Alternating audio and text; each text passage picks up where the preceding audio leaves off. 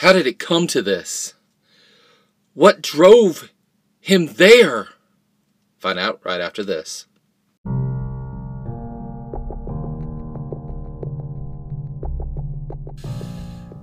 Monsters may be built. Monsters may prowl the streets and forests. But sometimes the monsters are in ourselves. This is the Enthusiast Podcast, and this is Lessons from Some Novel Monsters.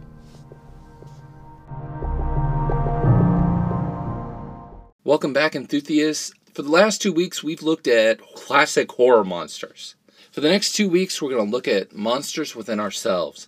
And what better way to start that off than with a collection of short stories by the famous Edgar Allan Poe. I'm going to deal with two today. The Cask of Amontillado and the Telltale Heart. In both of those stories, we have a person. In A Cask of Amontillado, it's Fortunato, a boisterous man who can't really hold his liquor. And then we have the old man, unnamed. We have two other men. Montresor, a nobleman. He owns his palazzo, quite a great collection of wines. And we have this unknown narrator, who is the old man's landlord. And we have two murderers. For the old man, he's smothered by a pillow. For Fortunato, he is walled up in an alcove and basically buried alive. We have two reasons. For the old man, he has a deformity, an enlarged eye that unnerves his landlord. For Fortunato, he has insulted Montresor, and it's to a point that Montresor just cannot let it go. An eye? An insult? It doesn't take you long to open up the newspaper. You can find crazy reasons why people harm and kill each other. Even in the Bible, there are strange reasons for different activities. It can be as simple as what we talked about last week with Joseph, in the fact that Potiphar's wife accuses Joseph of attacking her because Joseph won't sleep with her.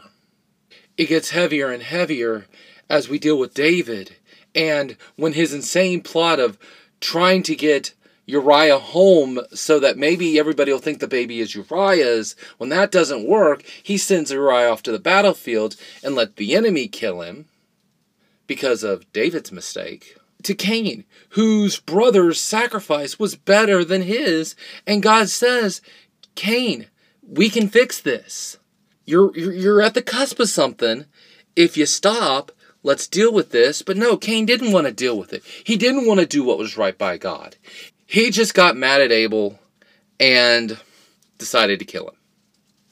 Enthusiasts, my question for you today is, what is your eye? No, not the thing in your eye socket right now. What is the thing that you've got that bothers you? Maybe it is an insult. Maybe it is something somebody said. But it's that one thing that you, whenever it comes up, it's like adding fire to it, and it just gets hotter and hotter. And it basically consumes you for a period of time. Everybody has one. I have several. Jesus in the Gospels makes this statement. You say you do not murder, but do you hate? You say you don't commit adultery, but do you lust? Because in God's eyes, those seed sins are the same as the big sins. You're just like, David, there's a difference. Yes, in our human eyes. But those seed sins, left unchecked, can lead to the capital sins.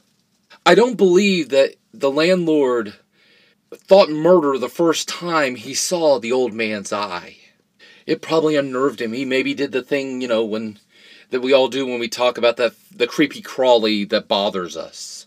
I don't think when Fortunato let out that first wine-laden insult, that Montresor immediately thought about grabbing his trowel and bricks and boarding him up into a wall. No, both of these characters let a problem fester. They both should have dealt with it or just let it go. In the case of Montresor, he could have said, Fortunato, do you realize while you were in your wine that you said this to me? That bothered me. That hurt. No, he let those things fester until he had his trowel, he had his bricks, he had his mortar, and up into a wall Fortunato went. The landlord could have said, the old man can't control that, but I can control my reaction. But no, the eye bothered him so much that the eye had to be closed forever. And so a pillow over the head and a burial in the floorboards, until he thought he heard the old man's heart and revealed itself to the police. What is it for you? Give it to God. It may be something that no one else should have to deal with. Give it to God. Maybe ask someone to come alongside you. Hey, I am struggling with this. If you have one of those things that has been done to you, talk to God about it, but also talk to someone, maybe someone who's been in that same chapter like we talked about last week, and say, you know what? This is consuming me. Don't let what's in your heart, justified or not, poison you. Don't let little things become murderous things, because then you become the monster. This is David. Be as enthusiastic about God as your favorite fandoms. Be an enthusiast.